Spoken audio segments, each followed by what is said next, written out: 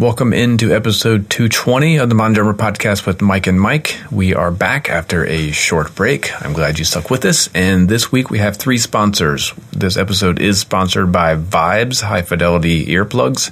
So check it out. This is important. So if you go to discovervibes.com and use the promo code Modern Drummer, you will get 15% off plus free shipping. If you're in the U.S., unfortunately, they can't ship internationally for free, but it's 15% off an order of a pair, any number of pairs of these really high quality musicians earplugs. I have these. I use these on gigs. I use these when I'm just going down to my kit to practice. They're discreet.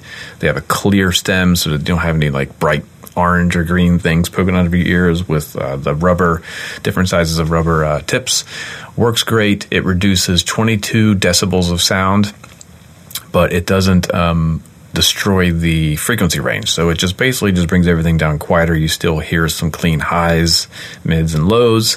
It just keeps you from damaging your ears. So definitely every drummer needs to have a pair of high quality earplugs, and then you should use this code Modern Drummer.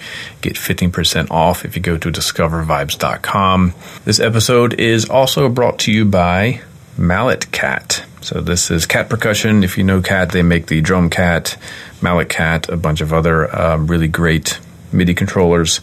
The one in particular that we're featuring here is the Mallet Cat Express.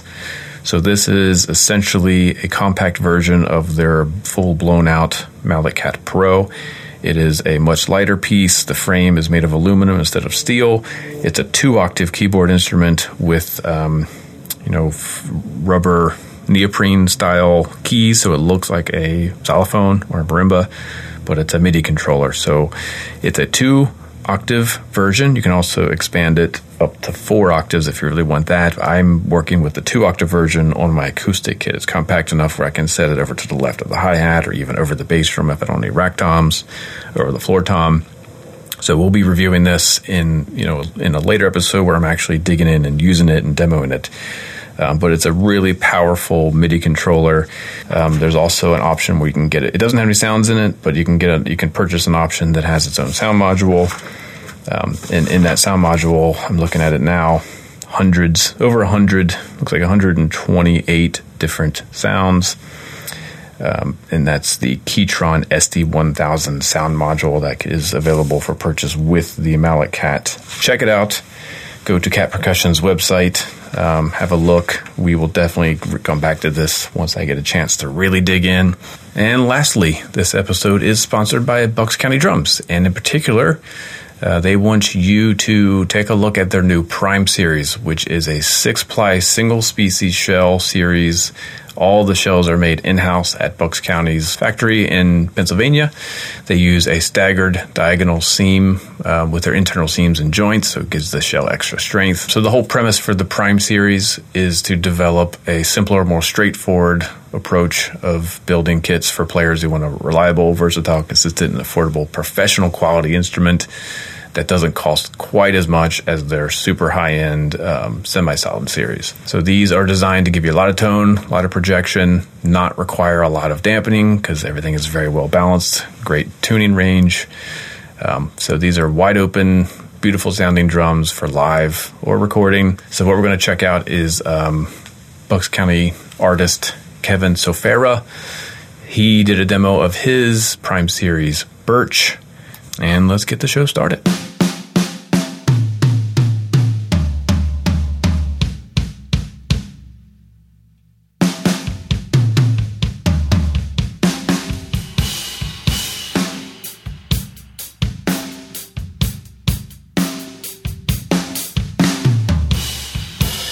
Five, six, seven.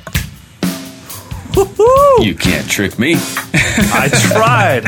And it was so quick, too. That was like no big deal for you. You didn't even look up with a surprise. You're gonna have to put the intro in so people know what the heck we're talking about. How are you, man? It's been a while. You got a haircut. I did, finally. Yeah. It was feeling a little shaggy, feeling a little rough. And then I saw some photos and video of myself. I'm like, ooh, man. Yeah, you're not doing yourself any favors. Let's get a trim. That long hair. Let's get a trim. Now, are you a salon high-end, like are you a $75 haircut guy or are you full-on supercuts? I don't know what Supercuts charges, but there's a salon in my town that's like $35. 35. Okay. Yeah. Nice, man. She does a good job. She's like, what do you do? I'm a drummer. She's like, all right, I need to make sure I cut it so when you're banging your head, it looks good. I'm like, all right, I like you. Even though she gets it. Yeah, she gets the vibe. It's good when people get it, or at least try to get it. A matcha company or a tea company reached out to me on Instagram saying, like, why are you whisking with your left hand equally? And I was like, oh, that's awesome that you're interested. Did you tell them? And I said, oh, that's a great question. Honestly, it's so that I can develop both hands equally. So for drummers, anything they can do on a daily basis, like brushing their teeth, eating, opening a door, or whisking their matcha, if they can do it left hand, it's going to just make life a little bit easier down the road. And it was really cool. They were super interested. So. How quickly before they stop listening? You mean our listeners? No, the matcha tea. Like, no, they were really into it. It was cool. I was actually really surprised. Like, then after that, there was like follow-up questions, and I'm like, do you care? Are you so it was pretty cool. A tea company now? Well, I did talk to them a little bit. But the main thing was I was telling them, like, hey, I'd really like to work with somebody that can give me more information so that I can help people make the switch from coffee to tea.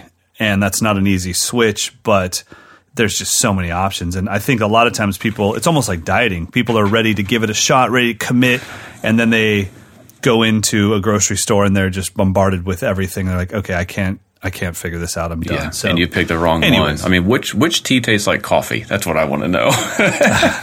Matcha would be the closest, not tasting wise, but it would give you.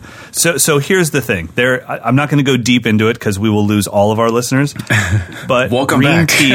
Green tea specifically does have something. It was really cool how they explained it to me. But there is a chemical in the green tea leaf that has a caffeine manager. So what they were telling me was with coffee, it's like putting a boxer, like an actual fighter, into your system. So you've got the energy of the fighter. Okay. With green tea, and especially with matcha, because you're actually drinking the leaf. You're not soaking the leaf and then just drinking the water. Oh, it's you're like actually ingesting. Yeah, okay. That's what matcha is.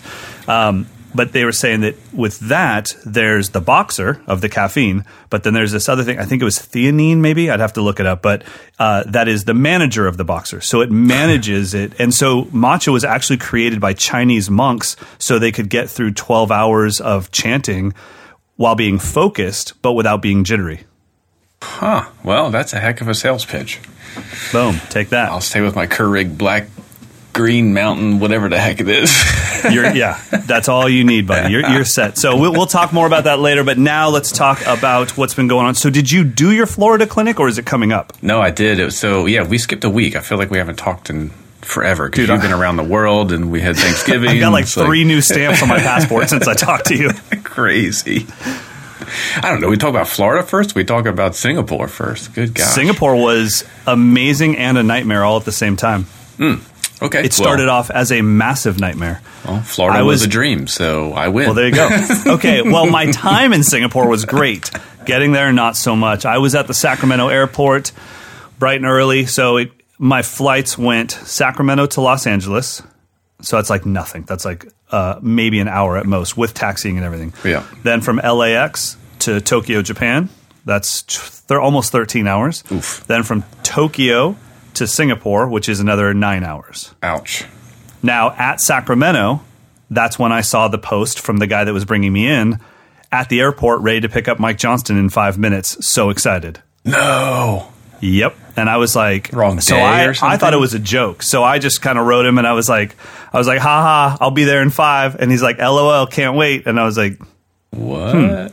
Maybe we're not joking. So I was like, wait, are you really at the Singapore airport? He's like, yeah, I can't wait to show you around. And I'm like, I'm at the Sacramento airport. Apparently there was some miscommunication on time zones. And I mean, that's like a day off, right? Yeah. Well, they're 18 hours ahead, and he was reading my flight times in my West Coast flight times in Singapore time. So it got misscheduled months ago. And I would say equal parts our fault and his fault. No one caught it. You know, I was like, you have my flight numbers, right? Like you can. No one caught it. I've done hundreds of international clinics. This has never happened once. It was just like a total, wow, how did this slip by us? And so people flew in from Taiwan, Indonesia, Thailand, I wasn't there. Like the whole thing was off. Yeah. Well, no, I made it, but I made it a day late. I was doing 2 full days. So people that had flown in from other countries to see me perform, I didn't make it. Oh, I'm laughing because that's so painful. Yeah, my first ever canceled clinic in my entire career. So then luckily, James, the owner of my drum school, for the next 20, I said, dude, there's nothing I can do. I will be in the air for 20 hours or 24 hours. But let me know now before I board this plane to LA. Should I not come? Yeah, right. Because I would love to skip out on 24 hours of travel. Anyway, so I just he's like, no, I'll make it work. Don't worry, just get here and we'll go from there. So he actually contacted every single person that had. Luckily, everything was RSVP. It was not just show up. Yeah. So he did have the contact information for everybody. Got a hold of everybody, and then we were able to move my flights home back a day. So I stayed an extra day, and we made up for it the day after, I guess 2 days after. But yeah, it was tough. I felt really bad. So for any of you that didn't get to go to the clinic because I wasn't there, I'm truly sorry. It was definitely, like I said, it was just an oversight on both parties, and it's never happened. And so anyway, so it started out as a nightmare. I got there. And as soon as I was there, from that moment on, it was paradise. Singapore is incredible, and the way that they're trying to build their country and build their culture is awesome. And I was able to talk to them, and I think you'll kind of get this. You and I have both been fascinated by other cultures that are a little bit more rhythmically advanced than us because they're deeper cultures. Yeah, so right. Of course. Brazil, Cuba, India, obviously.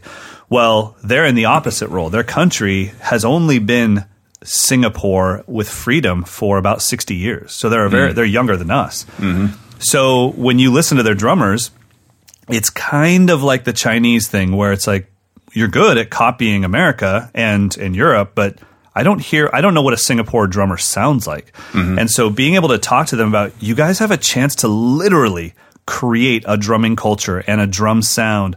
And I was thinking, when I said it at first, it seemed impossible. Like, what are you going to do? Reinvent the drums?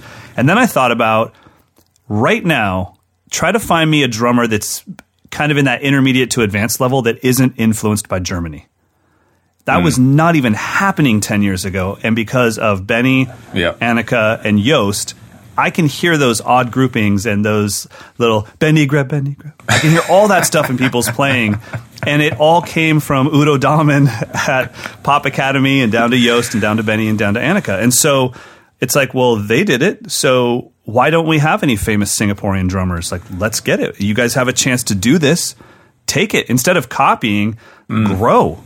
Become something unique, And there was a little bit of like, well, it's easier if we just do what you guys do. And it's like, we're already doing it. That's the thing, is like, let's move past that. So that part was just a lot of fun, to be honest. I mean, that's kind of the beauty of this instrument, is if you have to be creative. If you're not a creative person, you're not going to be a good drummer, and you have to figure it out. I mean, that's been the biggest reward for me, is like, this instrument forces me to explore my own creativity. Yeah. And I just feel like it just makes you a better person. I was talking to a guy in Florida who he came out of a coma, and his rehab has been drumming. Like, that's the stuff we need to talk more about. Like, how drumming can actually save your life and make you, just a better overall person, your health, your wellness, your mental health. Well, and how much it can I can only guess from the neuroscience research that I've done, but from everything they say about how to stave off things like Alzheimer's and dementia and other brain-related illnesses, it seems like learning later in life is the key to all of it. Yeah. Don't allow your brain to rest. And for most of us, unless you were somebody that got in a cover band at 20 and then just decided, I'm never doing anything else, I don't really consider that a growing musician. It's like, cool, you could probably play the hell out of a Huey Lewis and the News song a lot better than I can. But that's not the same as sitting down on the drum set with a book and trying to learn a new groove. Something. Yep. Yeah, like, I mean, I start my day every day with something I can't do and I wish I could. And I know that my brain is being forced to, create more myelin and break down neural pathways and grow. And I think that I think there will be a time when I'm like 70 that I'm a little more sharp than some of my bros. Yeah, right. Maybe your joints will be giving out, but your brain will be good. Well, yeah. I'll be doing CrossFit a little slower than normal, but my brain will be on fire. So anyway, that's really cool. And then, so what was the thing in Florida? Was it just a clinic? Yeah, so I was going down, there were two. The main reason was Armadillo, which is the parent company of D-Drum and Dean Guitars and Luna Guitars. They were essentially putting on their own, like, NAMM show expose. So rather than having a big display at the NAMM show this year, they decided save that money. They have a huge warehouse. We'll literally set up all of our display as we would at a NAMM show, and then fly all of our dealers and our media contacts in to just do it there. Just like what I did at DW a couple weeks ago. Yeah, and I think it's going to be a growing trend, and it sounds like the NAMM show is going to be more for international buyers than anything else. So yeah, and I think the NAMM show just needs to be for the public, so that the public can do the advertising for the dealers. You know, I mean, but the problem is that show is, if you're a manufacturer, it's so freaking expensive. I won't tell you how much money that they saved by not going to, but think about it. 2 Mack trucks full of gear. You've got to drive across the country. You've got staffing. You've got hotels. You've got the union fees. I mean, I can't imagine being a company owner justifying that expense just so some people will take Instagram photos of it. I just can't. I agree. I mean, I think it's tough. I can say this: if I was a manufacturer and all of these people they're not in the right demographic to be able to do this because their brains just don't work this way. But I would be totally targeting some key marketing Instagrammers and influencers to say, look, we'll give you this drum set. Can you just post about it? Only because we just need people to know it exists. This is our new kit. And it doesn't have to be the most famous drummer. It can be the most influential drummer of that era. And I mean, if you're only giving away gear, let's say a $2,000 kit, that's probably somewhere around $1,000 cost. Oh yeah, I mean you could do 20 money of those. Yeah, I mean it's all kind of changing, and I don't want to sound like I am anti NAMM show, but I'm just thinking dollars and cents. They flew in all of their U.S. dealers and media. You know, everyone got their own hotel room and food and accommodations, and we got to basically have a private NAMM show. Yeah, and they came out that's the thing. Ahead. I'm actually doing it again for Sweetwater on Thursday because I'm going to be down in L.A. Mark and I are shooting the Gretsch Brooklyn Standard video with. Do you know who Victor? Is it Victor Indrizo? Indrizo, yeah, he's amazing, dude. Well, I had no idea how badass he was, but because I'd asked, like, let's get as many drummers as we can involved in this so that we can distance this thing from my name. And so we're doing it with Victor, Mark, myself. So, but I'm going to be there shooting some Vic Firth videos earlier in the week. And Gretsch just said, hey, we're doing another dealer day, but this one's for Sweetwater. Could you come by and do it again? And I just thought, like, one, of course I want to do it. But I was just thinking on a positive level, I mean, when do you ever get to hear anything at NAMM? You don't. It's so loud and so chaotic. No, it's a dog and pony show. It's a frenzy of just chaos, and for them to really sit in a room, especially with, let's just say when I'm pitching the Brooklyn Standard, to sit in a room where I get to tell them, here's why I made it, here's who it's for, here's what it sounds like at this tuning, here's what it sounds like at that tuning, and this is why I think this product is great. And by the way, if you are going to be selling this at your store, these are the key things that will push it over the edge if somebody's on the fence. And to be able to do that, I mean, that's like so invaluable. They'll order more drums. And so, I agree with you. I mean, Meinl started this a long time ago in Europe. Not started it. I mean, they started doing it. And I'm sure other companies were too.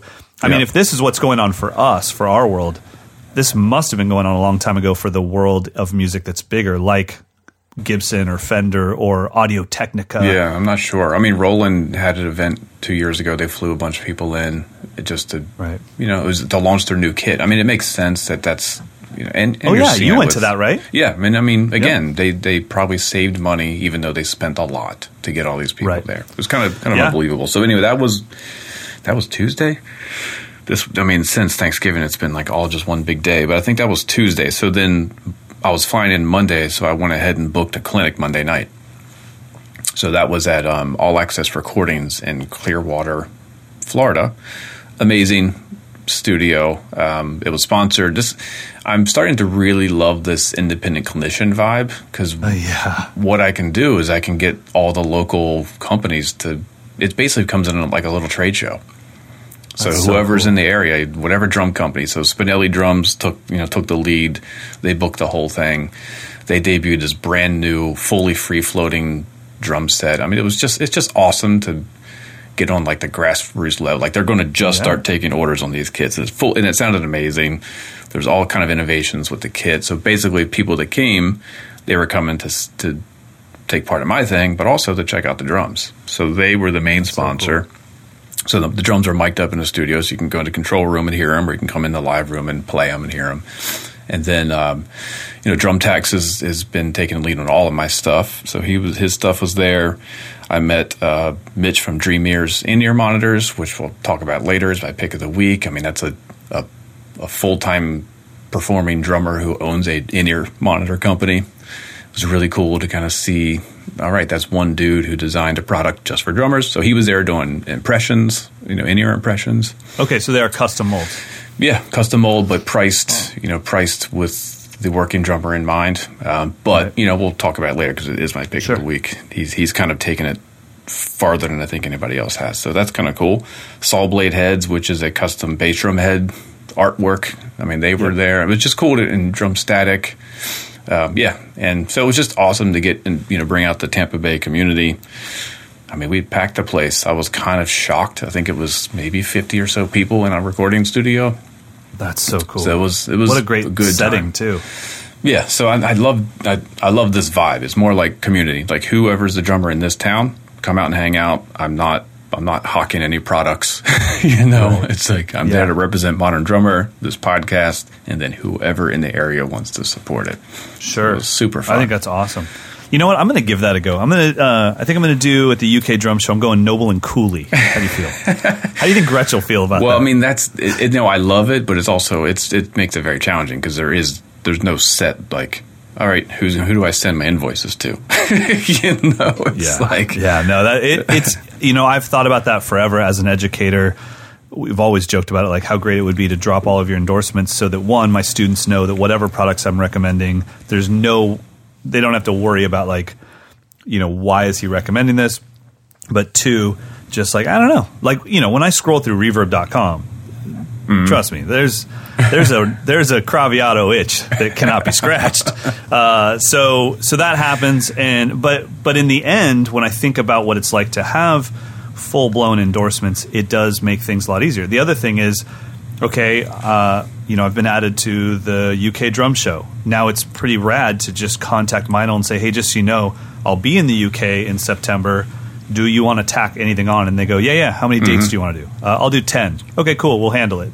That's amazing. Yeah, to have that infrastructure. If I was trying to do this like full time or even like part time, I would need more infrastructure. This kind of it's tough, but I still just kind of love the idea of it. We'll see if it can kind of build. I got some other ideas. It's other things in the works, so.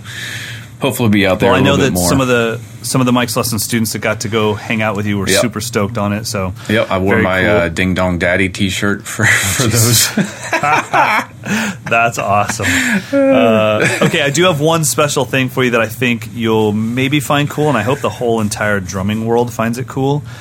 So I'm going down to LA tomorrow, and then I'm shooting in LA with Vic Firth on Sunday, Monday, and Tuesday.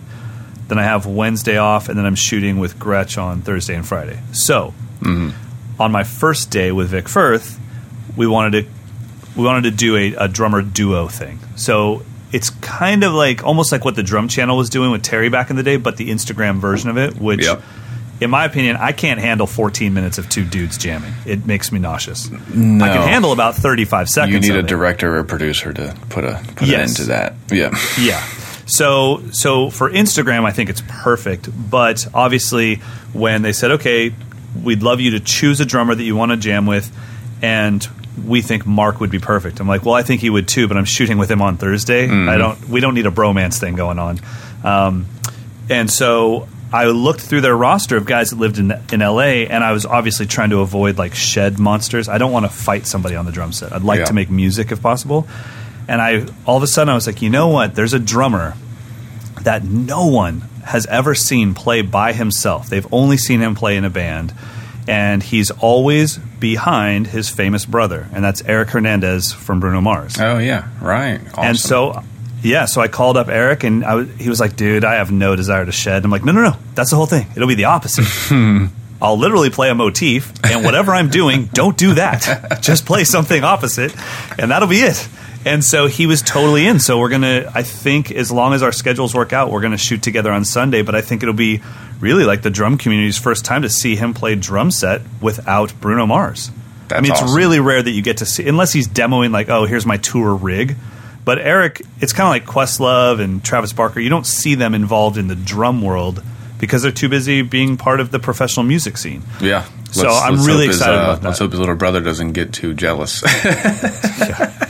And then come in and he's the one that would shed me. Yeah. He'd be like, let's throw down. I'd be like, Bruno, I have no beef with you. You were amazing. I don't know how you did that at the Super Bowl without being nervous. Like, being at the front of the stage, no big deal. But the fact that you got up on a drum set at the Super Bowl and played a drum solo. Yeah, he's ice cold. Yeah, I mean. That was some ice in the veins. And all right, let's get into it. So we've got some stuff to talk about.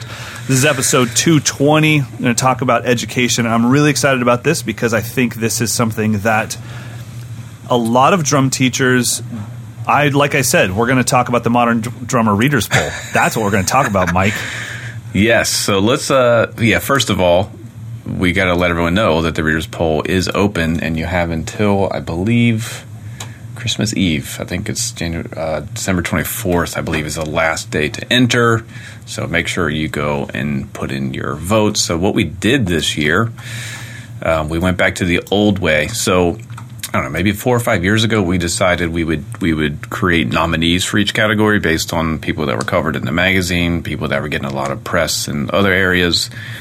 Before that, we never did that. The Modern Drummer Readers Poll was just a blank form. You just filled out your favorite drummer. So the nominees things was cool.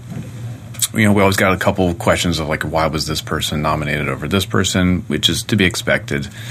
Sure. We decided this year, because everyone else had basically copied that model and started doing nominees, that we would go back to no nominees. So it's complete blank canvas again. And I'm except for Hall of Fame. We did give nominees for the Hall of Fame. We figured that's something, we should probably pick. But yeah, so it's completely open to any drummer that is alive that you think is worthy of each category. So I thought maybe we could just kind of go through it and just kind of rap about it. I mean, we obviously don't want to, sway the votes one way or the other for our favorite players. And we also reworked some of the categories, so I could maybe explain why we did that as well, if you want to dig into it. Well, let's start with our Hall of Fame. We've got Jimmy Cobb, Jim Keltner, Nico McBrain, Vinnie Paul, and Jabo Starks. Now, Hall of Fame obviously excludes people that are already in the Hall of Fame, I'm assuming. Yes. Yeah. So anyone that's won before, that's why we pick nominees, because otherwise it'd be like Steve Gadd and Neil Peart. Right. Vinnie Kelly. Yeah, they've been in the Hall of Fame for decades at this point. All right. So we picked these based on, just the breadth of the career. Also, Jabo Starks passed away. Vinnie Paul passed away. We always figure that's a good option to at least keep their memory alive via the poll. Sure. Jimmy Cobb is one of the last of the classic hard bop era. So we thought maybe it's time to get him in there. Jim Keltner, always forever a Hall of Fame favorite. Nico, even though the band is still killing it and there's no sign of slowing down, we figured maybe he would be one that should be nominated. So that was our reason for picking those 5.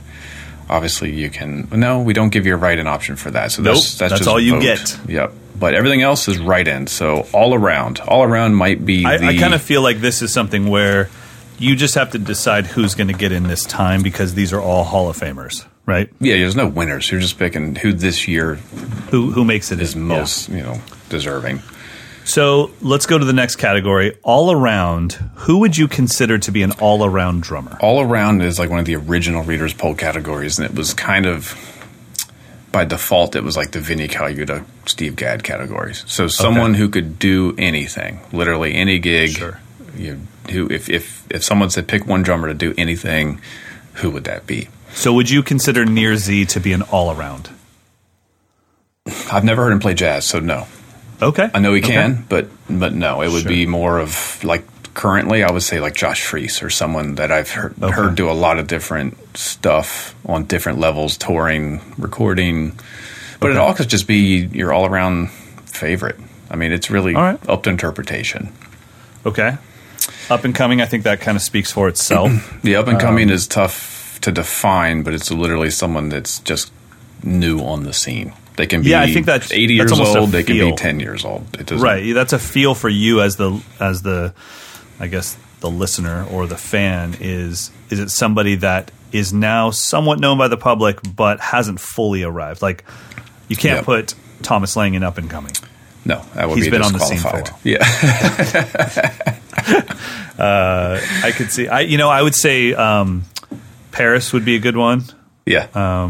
There's been a she's- bunch. JD Beck. JD Beck Again, for I don't sure. want to feed any suggestions, but anyone that's new to you and generally new to the drumming world would be fair game.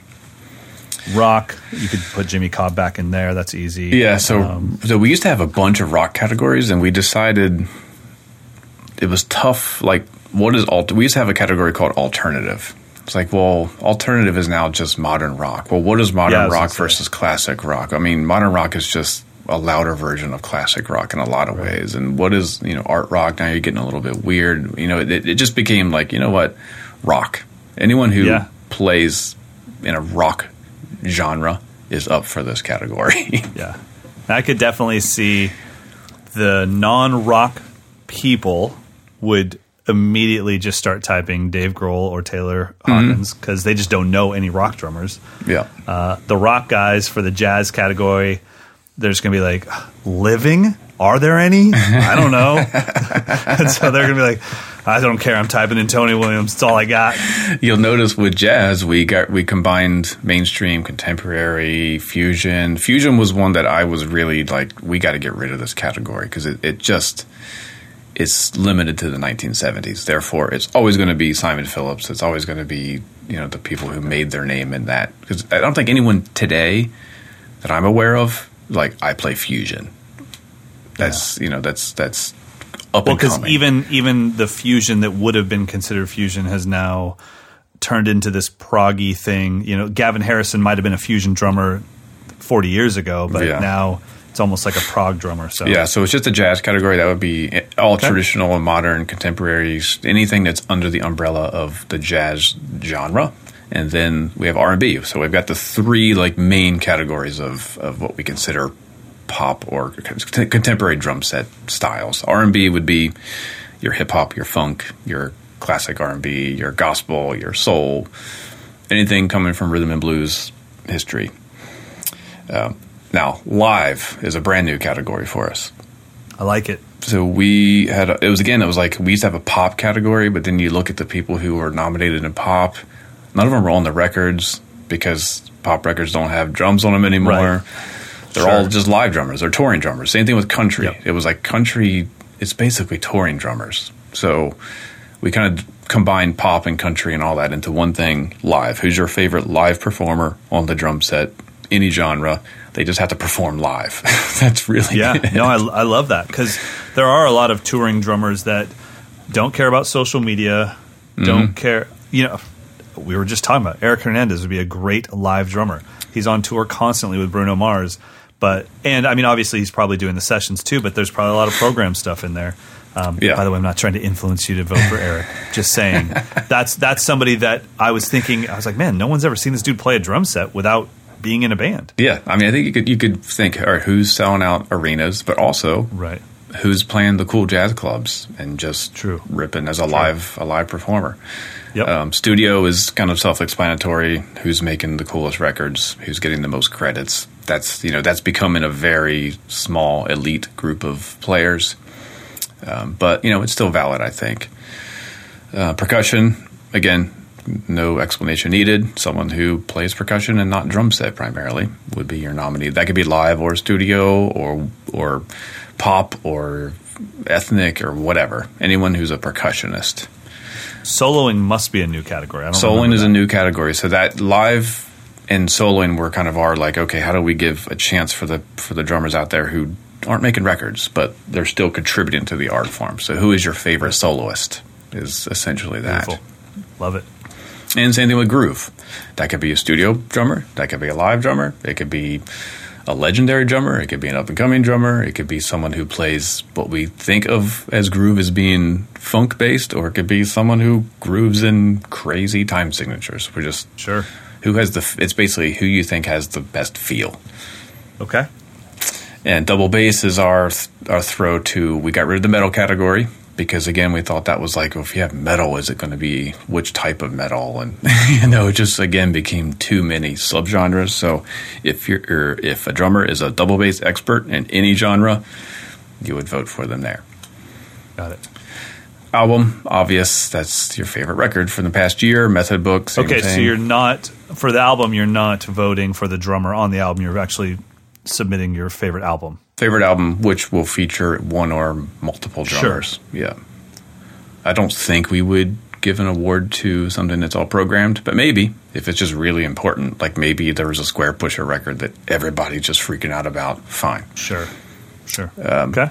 Method book, self-explanatory. And with these, album, method book, actually all of these you should be thinking within the past year, essentially. But right. Album in particular, don't vote for Kinda Blue. It's got to be something within the past year. Same thing with a book. Don't vote for Stick Control. It should be something that's new to the lexicon of drum education. App, online instruction, same thing. Do you have a favorite app that you use for practicing or teaching? Do you have a favorite website? Do you have a favorite course? We wanted to open that up to anything that's based on the internet or app form. And then clinician educator we combined, mainly because I kind of feel like you need to be both to win that award, Yeah. Like that's important for a good clinician. Should also be a good educator in order to win this award, rather than someone who just plays an hour solo and signs autographs and leaves. Yeah, agreed. And I think educator is becoming something that's quite multifaceted now. Like, which ways are you educating? Yeah. I definitely think of that. Like, I mean, that's my favorite part of a clinic when I haven't seen a clinician yet is as soon as the solo or the song stops, that's when I get interested. Like, what happens when you grab that microphone? Yeah. Can you handle this moment? Yeah, that's always my disclaimer at every clinic. Like, I am not a clinician. I'm here to teach. So I will play some drums, but I'm never going to be like showing off and trying to. I just don't like clinician. I don't even know what it means. It just sounds weird to me. But I get it. I understand that's just a word we use, but.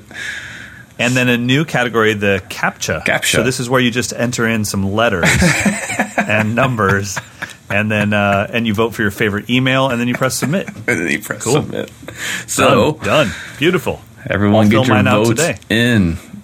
We will be announcing winners shortly after the new year. So beautiful. And you can only vote once, obviously. I think it's once per IP address. So if you want to be crafty, you could jump around to different areas, but or just go to every Best Buy you can find. Yeah, right. Just sign on their computers. I'm not giving you ideas. All right. Well, awesome. Well, that's really cool. The Modern Drummers Reader Poll is always something that I think it was very prestigious for a long time. I think that eventually it became a little bit, what I kind of like about this is it became a bit of a popularity contest with social media where if you were nominated, then you had this cool visual that you could post on Instagram or Facebook or and say, hey, first of all, congratulate me because I've been nominated. Yeah. Second of all, go vote for me. Yeah. Now it's a little bit more of an ask. Now it's like, no, you don't get any cool graphic. Now you have to straight up beg for it. And I'm not, or let it be real. I'm going to tell you, I'm keeping my eye on how that all transpires. This is a little bit of a litmus test because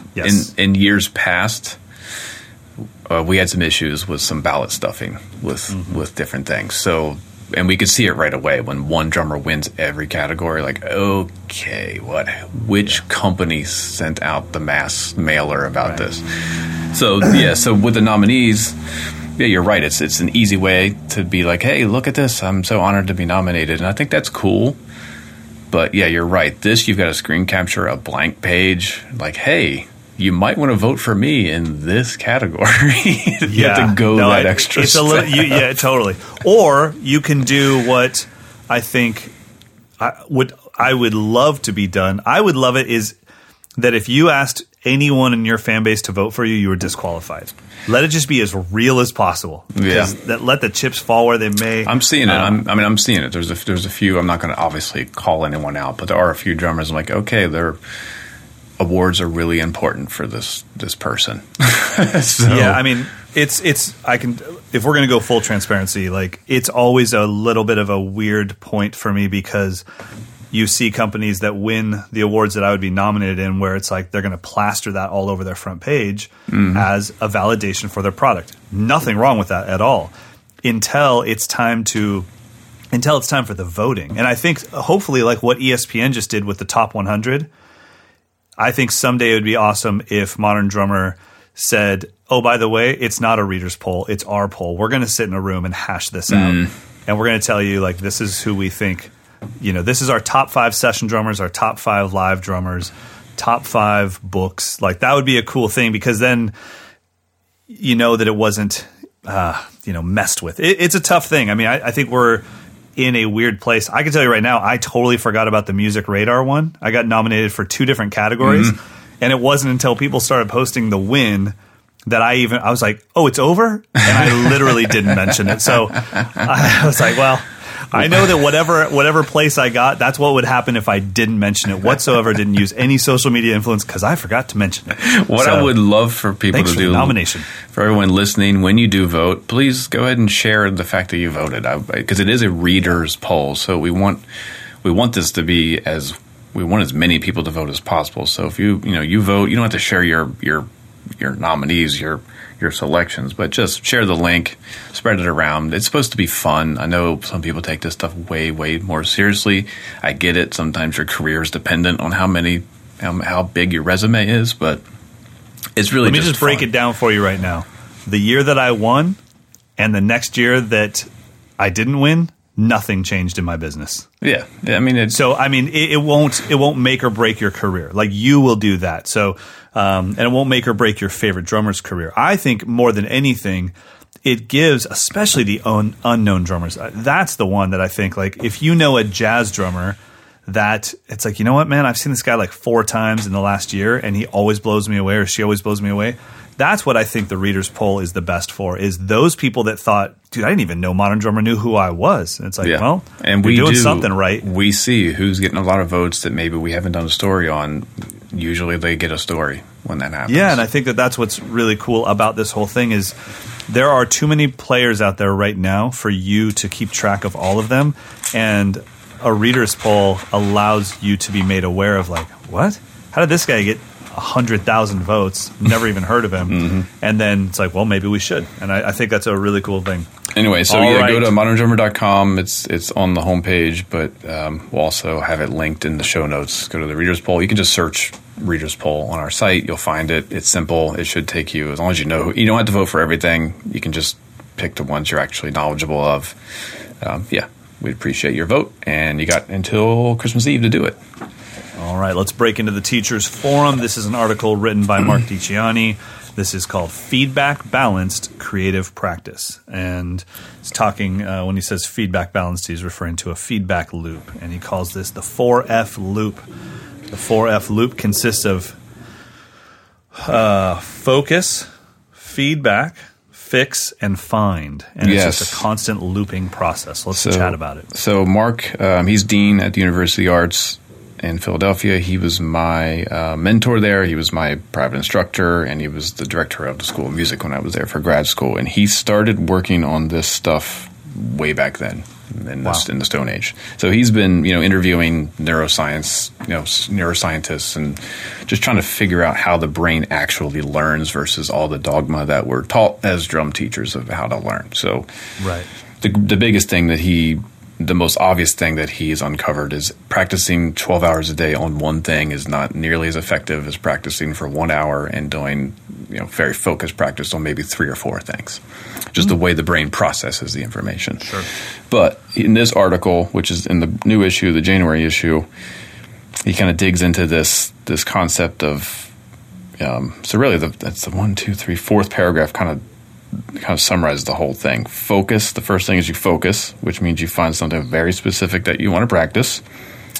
Then you figure out a way to create feedback on how you're doing with that very specific thing. So record yourself, video or audio, review it, find out where the problems are, figure out what the most effective thing or the biggest problem is, and then try to fix it via focus practice again. And then you just keep looking for new things to become your focused element of practice. Pretty simple, but I don't know that we all do that. And that's kind of how I teach as well. It's always a lot of learn something basic and fundamental, explore it until you break and you find something within that material that you couldn't execute. That becomes the next thing you practice, and it just keeps going and going and going, rather than I'm going to do page 1 and then page 2 and then page 3 out of a book. It's more like take one simple thing, a paradiddle around the kit, try it in different, like eighth notes, cool. Right. Which movements trip you up, focus on those movements, and then triplets, just keep snowballing the process. Yeah. That's kind of the overarching point of this piece. Which I think is something that, like you said, a lot of people may not practice this way, or teachers don't know to teach this way, but there's also a lot of people that practice this way that don't know whether it's the right way to do it or not. Mm-hmm. And out of this, there's a couple things that we have to talk about. One, you can't focus on a specific thing until you can do a specific thing. So this doesn't really work until you're doing something. So you have to start by learning something. So I'm not going to record myself improvising over a groove that I can't play. Yeah, you got to learn. I can't even play the damn thing. Yeah. So physically, you have to start there. Yeah. Yes. So that's the start. Then I think the only step that people are leaving out, which is what ruins this whole process, is people are just unwilling to record themselves. Yeah. And I don't think it's tech anymore. I think it's a fear of they don't want to know. Yeah. And it's like, yeah. And it's the most important part of it, because there's no way with this instrument that you can really hear what's going on. I can tell you, I did some video stuff for Instagram this morning that was literally, I put my phone on the ground in the room, and it was just Instagram story stuff. And I also wanted to see, does the new iPhone bounce when sound waves hit it? Because my iPhone 8, every time I hit my kick, the whole thing would try to stabilize itself. Yeah. But nothing moved. So it just jumped up and down. So I was just kind of testing it out. And take one, all I want to do is show, like, hey, when I get to work, I just improvise for a while. I was like, nailed it. Then I went and watched the video. I was like, oh my God, that's terrible. How is my timing that bad? Well, I didn't hear any of that in the moment. Yeah. So it wasn't until I watched it. And that missing that process of recording yourself and reviewing yourself is why you keep getting things down at a C+ level, but you could have sworn it was an A+ level until someone calls you out on it. Yeah. that might have been 3 questions at my clinic this week, was that very thing. Like, why is it that I get red light fever? Why is it that, I've recorded myself and listened back, it doesn't sound anything like I thought it did? And I even had a private student who, we're talking about recording drums, and he's like, why do my recordings just sound kind of weak and thin versus what you're doing? It's like, what's the secret? The secret is you're just not playing well enough yet. Like, ultimately, the microphones are given back. If your setup is, your mix is balanced, somewhat properly, the microphone is giving you back exactly what you're putting in. So the reason you don't sound like me is because I've spent 10 years recording myself and getting to the point where I know what I need to do to make my recordings sound the way I want them to sound with my body on the instrument. And that was the same answer to everyone at the clinic. It was like, I was going to sound like a jerk, but you just got to do it. You got to do it over and over. You got red light fever because you don't record yourself enough. You don't like the way you sound listening back because you don't know what you actually sound like. So you're shocked when you hear it. Right. So I think that's a tough thing, is because when you, as somebody that's struggling with the drums or struggling with your sound, show up to a clinic and you go see Mike Dawson do a clinic, you just assume, well, you started here, so how are you here but I'm not? And it's like, well, but that's not the case. You weren't around when Mike couldn't do this stuff, and when Mike was saying the same things that you are and going like, man, my recordings sound like crap.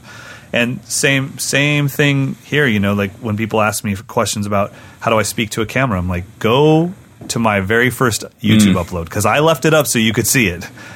Damn, it's terrible. And so it's like, well, I made, I don't know, probably by now maybe 15,000 videos. Yeah. I mean, I make probably 8 or 9 a day. Well, I'm at that stage. I'm at the stage with speaking to a camera. I mean, I think with the podcasting thing, I've gotten over it. I think it's okay. I used to have to like hold my ears as I was editing, but speaking to the camera, I'm where I was 10 years ago with recording myself on as a drummer. And so back then when I was recording, it would take me 3 hours to get a take that I wasn't embarrassed enough to send to the artist.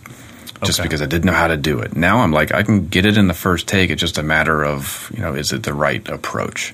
Sure. 10 years to that point. So I went from 3 hours of beating myself up in the studio to get a take that didn't make me cringe versus first take, I know it's going to sound good, it's going to be in time, all the fundamentals are going to be right. It's just now, am I playing musically the right part? You know that you armed all the mics. Yeah, exactly. Now when I'm speaking to the camera, it's like, I'm back to that fundamental, like, am I looking at the right spot? Like, am I looking at the viewfinder versus the lens? Did I just check myself out in the viewfinder? Yeah, like, what are my stupid tics that I didn't realize I had? You know, it's insane. How loud should I talk? How introspective can I be? How loud should my headphones be so I'm not yelling? Like, it's all this stuff. But that is the 4F loop process in actuality, because you are recording yourself. That you're actually recording yourself as part of the process. Yep. Rather than the drumming is the main thing, but I'm going to record it as the side thing so I can review myself and fix it. With video, the main thing is filming yourself, and you have to watch it. You can't edit it until you watch it. And so it's definitely something that I think everyone can get good at. But drumming, since it's our primary goal here, the recording process, the recording step is something that is missing in most people's practice. And let me just tell you, and I think Mike can back me up on here, there is no difference between recording with 7 mics all into Neve preamps and then recording with your phone when it comes to reviewing yourself. Like, unless your only focus is dynamics. Yeah, I mean, if you're only looking for like audio fidelity, but I mean, but if you're just trying to review yourself, put your phone, 10 feet away from your kit. It'll be more than enough. The other thing I would say is do your best to not film yourself. And if you're gonna, if you don't know how to use your, memo app, then just put the phone facing down and turn the mic towards the kit. But if you film yourself, you will always value that more than you will the audio, and you will look at yourself more than you will listen to yourself. Listening to yourself in the car without video is so much more helpful than watching a video of yourself, unless you're working on your performance, obviously. Yeah. So I think the moral of this lesson, there's a lot of deeper stuff in, like, he talks about, your specific thing to practice isn't quite specific enough. You think, I want to work on my jazz independence. Well, that could be a million different things. Right. So you're going to work on the placement of a single eighth note with the left hand over your jazz independence. Like, dig that specific, focus on that for 10 minutes, record yourself, see how you're doing. Find out what your problems are. Maybe the middle triplet you thought was super clean, but you're actually dragging it. Okay, now focus on the middle triplet. You just keep like drilling down to address the actual problems. And then explore it. And what I do is I just kind of improvise with that material. Inevitably, my brain takes me somewhere that I wasn't in before, and I stumble onto a whole new world of things to practice. That's kind of the loop. You just also, and we need to move on, but you just stumbled on something that also causes people to stall, which is people are unwilling to improvise because it's, once again, very revealing. It's very, it's like, let me just do it. I'll just do what's on the page. And it's like, well, that's why you don't have this down, is you've never improvised with it. Using Will Kennedy's term, you've never fellowshipped with the middle triplet ever. I mean, you have to live with it and breathe it and try it in every possible combination and cross your hands and everything you can do, and try it loud and try it quiet. And I mean, that's what this instrument is, right? I mean, it's an improvisational instrument. So, I mean, I have nothing but respect for the Neil Pearts of the world that create amazing parts, and they play the exact same part every single time. That's different. That's not the same thing to me. Totally. But I even wonder, could you have gotten to the point where you could do that stuff as Neil there must have been improvisation in his practice as a teenager growing up. Yeah, probably constantly until he finally drills down to this is the perfect part. I've done 8 million versions of this song. Here's the part. Exactly. Exactly. I can't imagine he woke up and he was like, you know what I'm thinking? YYZ. From start to finish, just like start to finish. Here we go. But press record, because once I do it, I'm doing it the same every time. So, all right, let's move on. Oh, it's time to thank our sponsors. I want to thank our sponsor, Bucks County Drums. And if you're in the market for a really high-quality professional workhorse kind of kit that's not going to totally kill your bank, check out the Bucks County Prime Series, which is a 6-ply single-species shell. They make the shells in their facility in Pennsylvania. They are currently available in all oak, all walnut, all cherry, and then they've recently added birch and maple. So you've got all of your basic wood tones available, all made from single species. They also come with reinforcement rings. So the whole premise is that you're getting the natural sound of that single species of wood rather than mixing and matching. So you really get a true test of what does these different timbers sound like. I've tried several of them; they're all beautiful. So the whole point of this series was to give a kind of simpler, more straightforward drum set for working professionals, for studio or live, and not have to spend a ton of money as compared to the really high-end semi-solid, which is way more labor-intensive and fully customized, and you're paying a premium for that. The Prime Series kits, which you get a 3-piece shell pack, 2 toms and a bass drum, you can get that for $2,195. And then the snare drums, which can be matching or of different timber, $499. So it's a great price for a really high-quality professional kit, handmade, shells made in-house, with some really simple, beautiful color options, stains and lacquers. You can also get wraps and veneers if you want. Your choice of Evans heads. They recommend G12 coated for the toms, batter, and G12 clear for the bottom. And I've tried other heads on these kits. They sound great as well. Those G12s actually are a great match for what Bucks County is doing, so you might want to go with the recommendations. So anyway, if you're in the market for a really great workhorse professional handmade kit, check out the Bucks County Prime Series.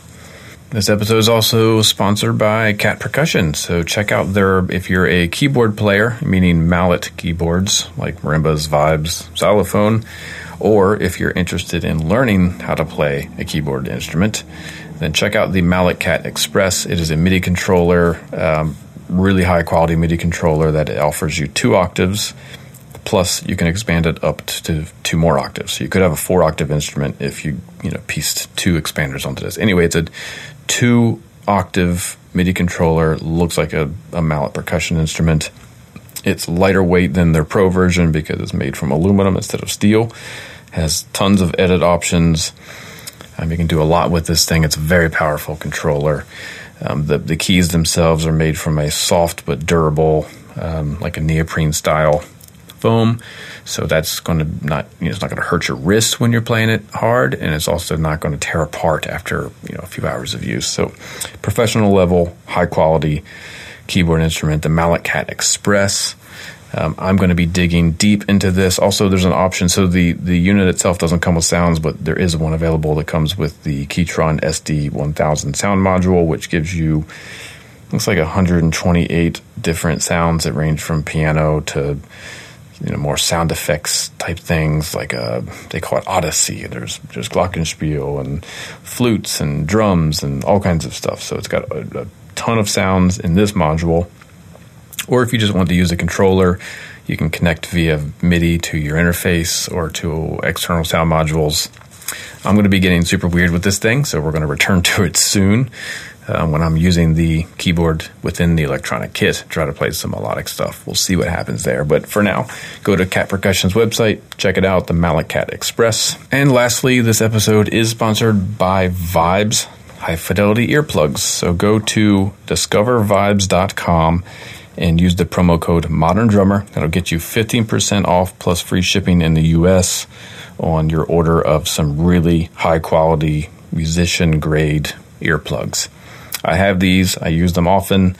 I can vouch for the quality. So they reduce the volume by 22 decibels, which is more than enough to get you out of the danger zone at gigs and, if you're just practicing with the kit. But the cool thing is it doesn't muffle the sound. So you still get a clean frequency range with all the highs, mids, and lows. It just brings everything down to a safe level. Each pair comes with 3 sizes of interchangeable ear tips, so you can get a perfect fit with a nice seal. And they have clear posts, so you don't have like a bright orange or yellow piece of foam sticking out of your ear. They're very discreet. They have a nice little carrying package. I always have a pair of these in my jacket pocket or my stick bag, always with me. You never know if I'm at a show or if I want to just practice on the kit. I just throw these in and jam away. And I always use them on gigs too. So check them out. Go to discovervibes.com. Use the promo code ModernDrummer. Get 15% off. You definitely, if you don't have a pair of high quality earplugs, take advantage of this now. These are great. They'll last you forever. So yeah, it's only about $20 to get a pair of these. Check them out. discovervibes.com. All right, now it's time to get into some candy. We're taking a look at a couple snare drums from the British Drum Company. This review was actually done by Stephen Bidwell. So are we going to drop in any audio? Yep. Or no? So we've got... Okay, so you'll be hearing Stephen play this. Yeah, Steve, one of my best friends. We met in college. We marched in the drumline together. He is currently touring with Black Pumas, which is a really amazing kind of new, like Dap King style soul funk band. They're kind of blowing up. He's been touring all around the world, so I'm super proud of my homeboy, Steve. But yeah, so he reviewed these drums. These are, I think we reviewed a kit a while ago, but these are 2 snares. First, let's talk about the price. So we've got the Big Softy, which is a 6.5 by 14. What is this shell made of? What's rad is the reason why it's called the Big Softy is like the middle plies are basically balsa wood. Balsa wood. Yep. And what else? What else is in here? I'm not prepared. Yeah, so it's a really soft vintage style sounding drum. That is street price of $689. The Merlin, the other drum reviewed, which is also 6.5 by 14. This is a 20 ply, super thick maple birch shell. That is $699. So these are working drummer prices. As we dig in deeper, Steve said these were amazing drums. He used them on a lot of different gigs and stuff. Now, is he a British Drum Company artist? Do you know? Nope. No. Okay, so he's just wide open to do whatever he wants. No, I believe he just got his first endorsement, which takes him out of the drumstick reviewing capacity for me. I think he just signed with Vic. So everything else he's independent. And by the way, on the Big Softy, the inner and outer are cherry. So you've got some really hard plies on the inner and outer, and then the middle is very soft. Chroma is what it's called, but it's essentially balsa. Because we had those little planes that we made out of balsa wood back in the day, so no one wants to admit that they're using balsa wood, but they are. Just because you made a plane that was powered by a rubber band out of this wood doesn't mean you can't use it for a drum. Yeah, I know we've talked about it a bunch, but the inner plies of vintage drums is poplar or gum. I mean, it's soft, very soft wood. So that's kind of what they're going for, their own version of that classic vintage shell. All right, so which one do you want to listen to first? Let's do the Merlin first. So this is a really thick drum. It's got 45-degree barren edges. It's got alternating maple and birch. So think of what maple and birch would do together, and here's the drum.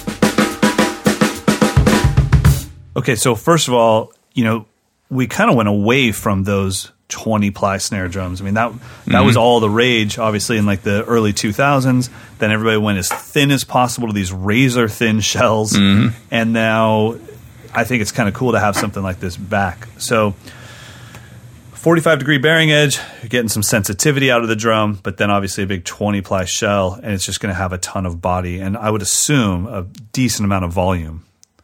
Yeah, but he said he was able to use it on a jazz gig playing with brushes, and it was like Really? totally appropriate. So yeah, it's not like it's a shotgun only type of a drum. Sure.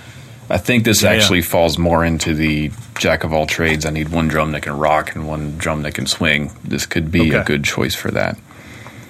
So the demo kind of shows the full range. I think it's really cool looking. I don't know what they call that finish. It's got like black with like 2 pinstripes.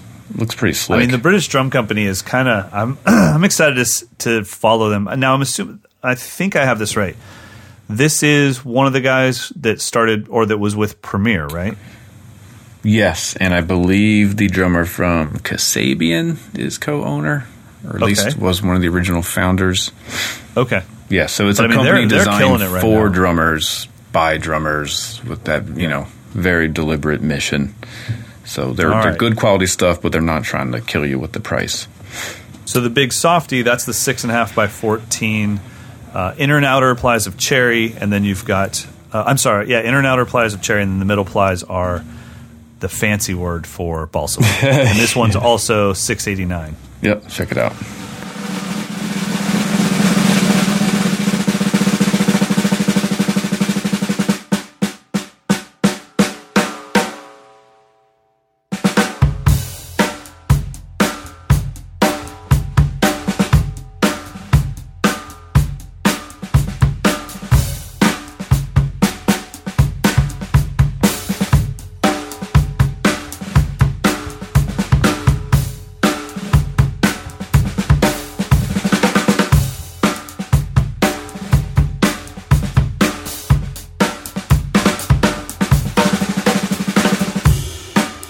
All right, so here's what I love about these two drums.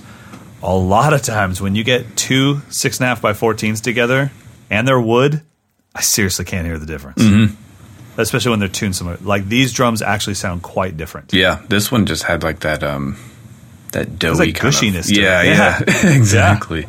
I mean, it's Big Softy is a perfect name. Totally. Yeah, you can hear it. And I think, and especially just hearing it at this medium tuning, I think this is one of those drums that if you just tuned it down and let it do that kind of doosh thing, it would just kill in that. Now, I wonder if they make these in other sizes or if these are only made in 6.5s. But either way, they both sound fantastic. Yeah, I like that they sent these two drums. It's like, here's the range. You have this kind of more modern but yet versatile maple birch drum, and you've got this super gushy, vibey drum for those type of gigs that can also do other stuff. But it's like these are two drums. You can have a nice collection right here and add a brass drum to it or a aluminum drum, and you've kind of got your palette covered. Just so you know, when I was over there last time in the UK, the British Drum Company, I mean, they're not just doing drums. They're doing like hardware add-ons. They're doing everything. I mean, like, they had slat walls of felts and everything, and you can tell like they've got their own throw off, they've got their own lugs, their badge is gorgeous. It was definitely one of those things where if you're over there long enough, you're kind of like I mean, I don't know. Well, you and I both have a soft spot for Premiere, so yes, exactly. And that's when they told me that, they're like, well, this is the guys that did Premiere, and I was like, oh. Okay, maybe I'll just order one, and But I'm excited to see them at the UK Drum Show again, and I just think they make phenomenal drums. Apparently, they use a cold press process to make their shells, so that everything they're doing is kind of unique to themselves. This isn't like an off the factory floor, slap a badge on it, and call it a British drum. No, they're going in for sure, and I think it's cool because you and I have seen 4 or 5 different relaunches of the Premier company, and you're always on board for it, and we're always in their corner, and for whatever reason it just never quite worked. And with this is like an all or nothing type thing where they're going all the way in and making amazing stuff. Their drums are gorgeous, they sound amazing, and the company has a lot of support, and they're going for it. So very cool stuff. So check out the Merlin and the Big Softy, both by the British Drum Company. Now it is time for your questions. All right, let's crank them out. Let's get into it. So we've got one from David here. This might be something we've covered before, but it can always be repeated. My goal is to buy a versatile drum set for modern worship music. So the question is, what's the most versatile bass drum size? 14 by 20, 16 by 20, 14 by 22, 16 by 22. I want the kit to be easy to carry. I like the punchiness of a 14-inch deep, but so what would the 16-inch bring to the equation? And then is a 20 enough, or should I go with a 22? Yeah, I mean, there's two issues going on there. You have modern worship music, and then you have the place that you're playing the modern worship music at. So you can be playing Hillsong United and Jesus Culture all day long, but if they put you in a cage, it ain't going to matter. Who am I yelling at? So I mean, because I've played at plenty of places that all the music was, especially at Pentecostal churches, you're going between Jesus Culture and Lincoln Brewster, and then all of a sudden you're playing gospel music. So I've done all of that stuff, and sometimes I'm doing it at a place where they're constantly saying, so happy with the drumming, could you just be like 10 times quieter? So it's like, well, I don't want a 22, an 18 by 22 for that. So I really do think, especially if you're carrying the kit around, 14 by 20 is, I just don't know what else you need, especially in a church, you're playing a big room that's going to be too echoey, too boomy already. Yeah, I mean, not knowing the setting, you're probably going to have to pad up whatever it is anyway. So exactly. Why not just get the smallest drum that can do what you need it to do? Yeah, I agree. So out of those selections, I would say 14 by 20. I think a 16 by 20 will give you a little extra oomph, but you won't really miss it from a 14. Now, if I was going to pick one bass drum to use for the rest of my life, it would be a 14 by 22, just because I know I can do everything with it, from like super loud, aggressive music to even bebop if I needed to. But, if this is very specific to your situation, I agree with Mike. Go with the smallest version. That will get you what you need. Now, the other part of the question, on toms, does depth make a big difference? So he's thinking a 14-inch deep 16-inch versus a 16 by 16 square floor tom. I gotta say, I don't know. Okay, so here's what I've noticed from time to time is when you're dealing with a short stack kit. Let's say that your 14-inch floor was a 14 diameter and 12-inch deep. I do notice that all of a sudden you're starting to lose resonance. And then I think at a square size, a 14 by 14, I think sometimes the sound never really even makes its way all the way down to that reso head, and sometimes those can be kind of dead as well. When you're 2 inches shallower, I feel like it has the most resonance. Like especially like a 16 by 14, 16 diameter by 14 depth, just to be clear. Those ones, I remember because that's what I got when I was a DW artist. I didn't want to do legs. I had my toms mounted. Yeah. And I just remember I can't get this thing to shut up. Yeah. I damn near had a cardboard bottom head just to stop because I had like 46 layers of gaff tape on it. So, I think for what you're doing, to be honest, in that modern Christian world or that modern worship music world, the echo of the toms doesn't come from them sustaining. It comes from reverb. So when you're getting these big tom builds, they don't want your toms ringing forever. So I would say get the size you're most comfortable with, and if it rings too much, throw 5 to 10 cotton balls in it and just let it gate itself. They're gonna make it big and modern sounding by adding reverb to it. So yeah, I'm thinking again, if you need something that's portable, go for the smaller version always, just because, like you said, if you're mic'd up, it doesn't matter. And what's easier to get in and out of the venue is always what I'm looking for. You can even go concert toms for some of these types of gigs. I mean, you think honestly, about it, you're really only getting the batter head sound. If you're playing anything under like mezzo piano, that bottom head is not really doing a whole lot on a floor tom. Right, yeah. And tuning has a lot to do with it too. But yeah. And I think the other thing that has a lot to do with it is size of the person.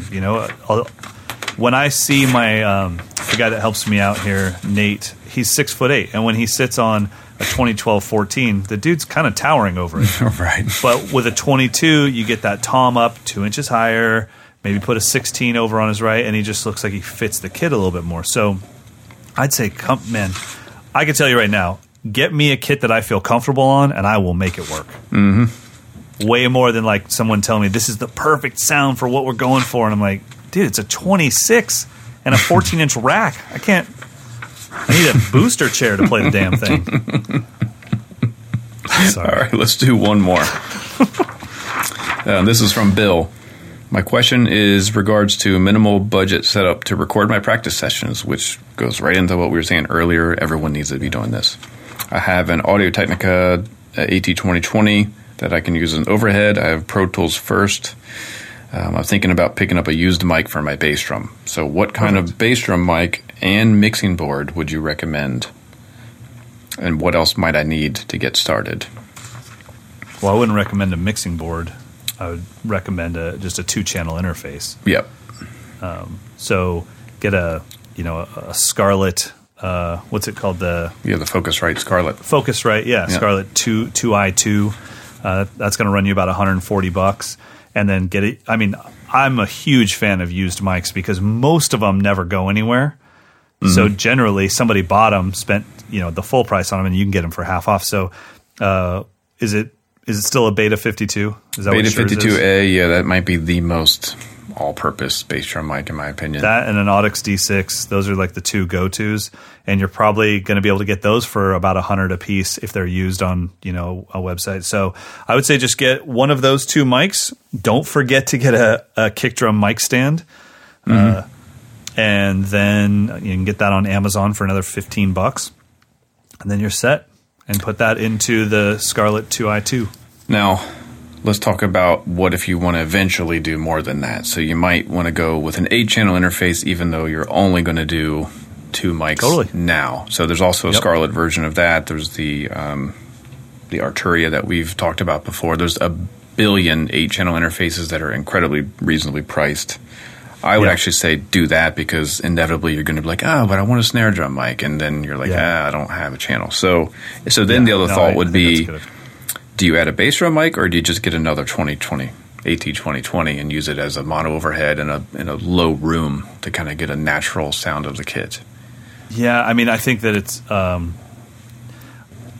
it's I just know that you're about to go down a rabbit hole. It's endless. Because then you're like, well, the 2020 is this, but then they've got the 2020, MP with where I could do it in all cardioid, and maybe I'll get that. And then, if I'm going to get that, I might as well just get the 4050. That's what I'm speaking into right now. It's like it's endless. But yeah, I think that's a good place to start. I would get another 2020 and a used Beta 52. So then you've got 3 mics, and then a 4 to 8 channel. I mean, if you know that you're not going to expand, you're just doing it for a recording, get a 4-channel. If you think there's a chance you'll expand, get an 8-channel. Yep.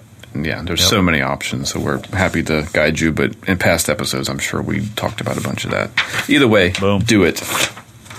All right, that's it for questions. We got a bunch more, but we're running overtime here. We talked a lot about ourselves in this episode. I think that at some point we'll have to change the name to the Mike and Mike Self-Therapy Podcast. It's just our chance to vent. Boy, man, I didn't even get into my actual venting. Let's not do that. Let's go into... Picks of the week? Picks of the week. All right. How about you go first? I've been going first for a while. Okay, so I talked about Dream Ears, in-ear company. They were at the clinic when I was down in Florida.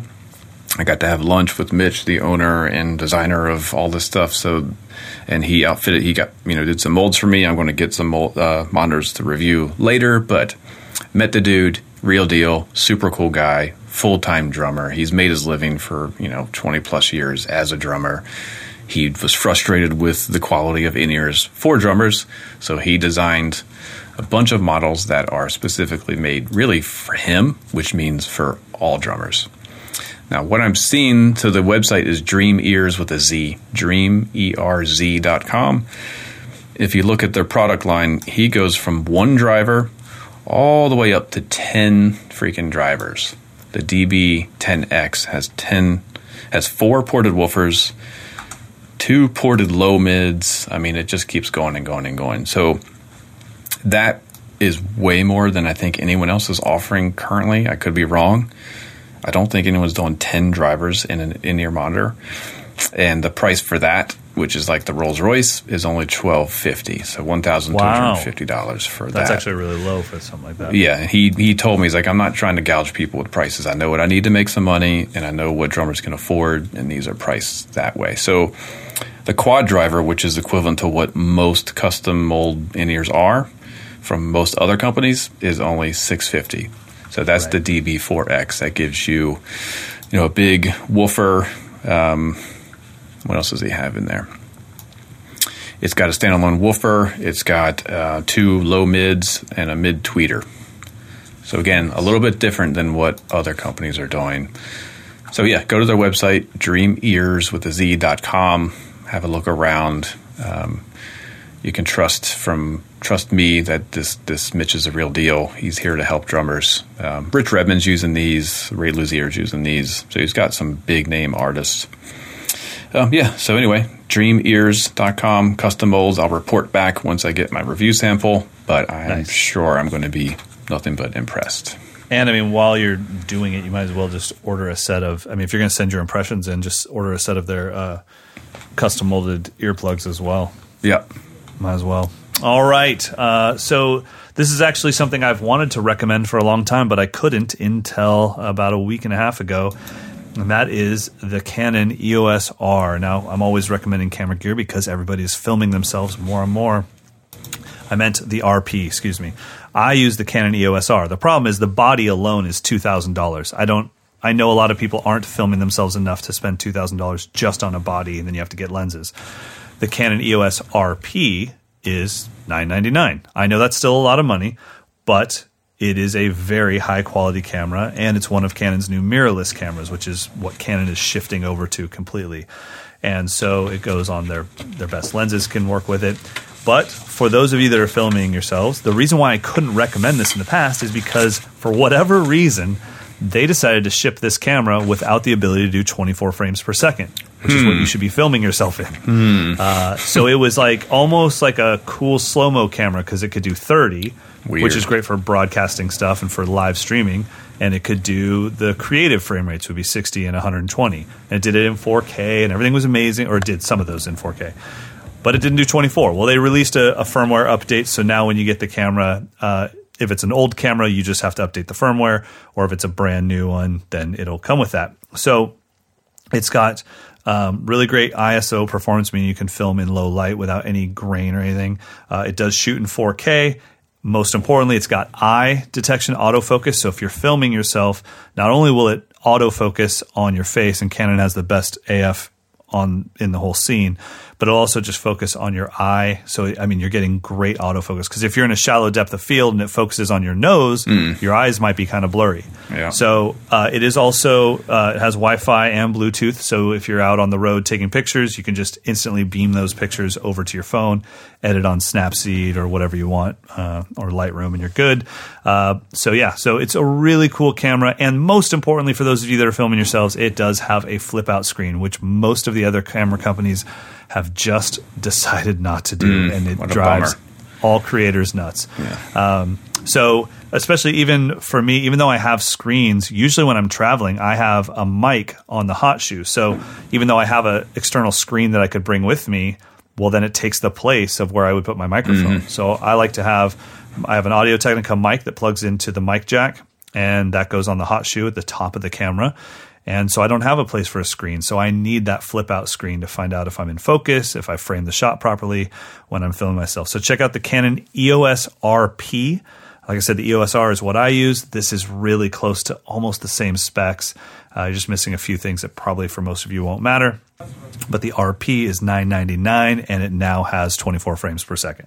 Awesome. Weird thing to say it now has, because it should just ship with that. What an oversight. Right. Canon does things their own way for very specific reasons. And we in the YouTube creators world just have to wait for them to be like, all right, just you know you did it wrong on purpose. Just fix the damn thing. And they're like, well, all right. So anyways, Canon EOS RP, that's my pick of the week. My friend. All right. It was a deep episode. That was. So we had a lot of catching up to do. I feel like we didn't even touch on it. I hope you had a nice Thanksgiving. Whatever, dude. It was a blur. I got home I got home at 9 p.m. and then the next morning was Thanksgiving. from a 24-hour flight. Yeah, so you were in a blur. Yeah. Yeah. So we're going to let Kevin Sofera, sorry if I mispronounced your name, Kevin, amazing drummer, Bucks County artist. He is demoing the Prime Series Birch Kit, which is a sponsor for this week's episode. So this is in his studio. Kevin, let's take us out, and we'll see you next week. Kevin, your studio sounds dope. Later, dude. Later, bro.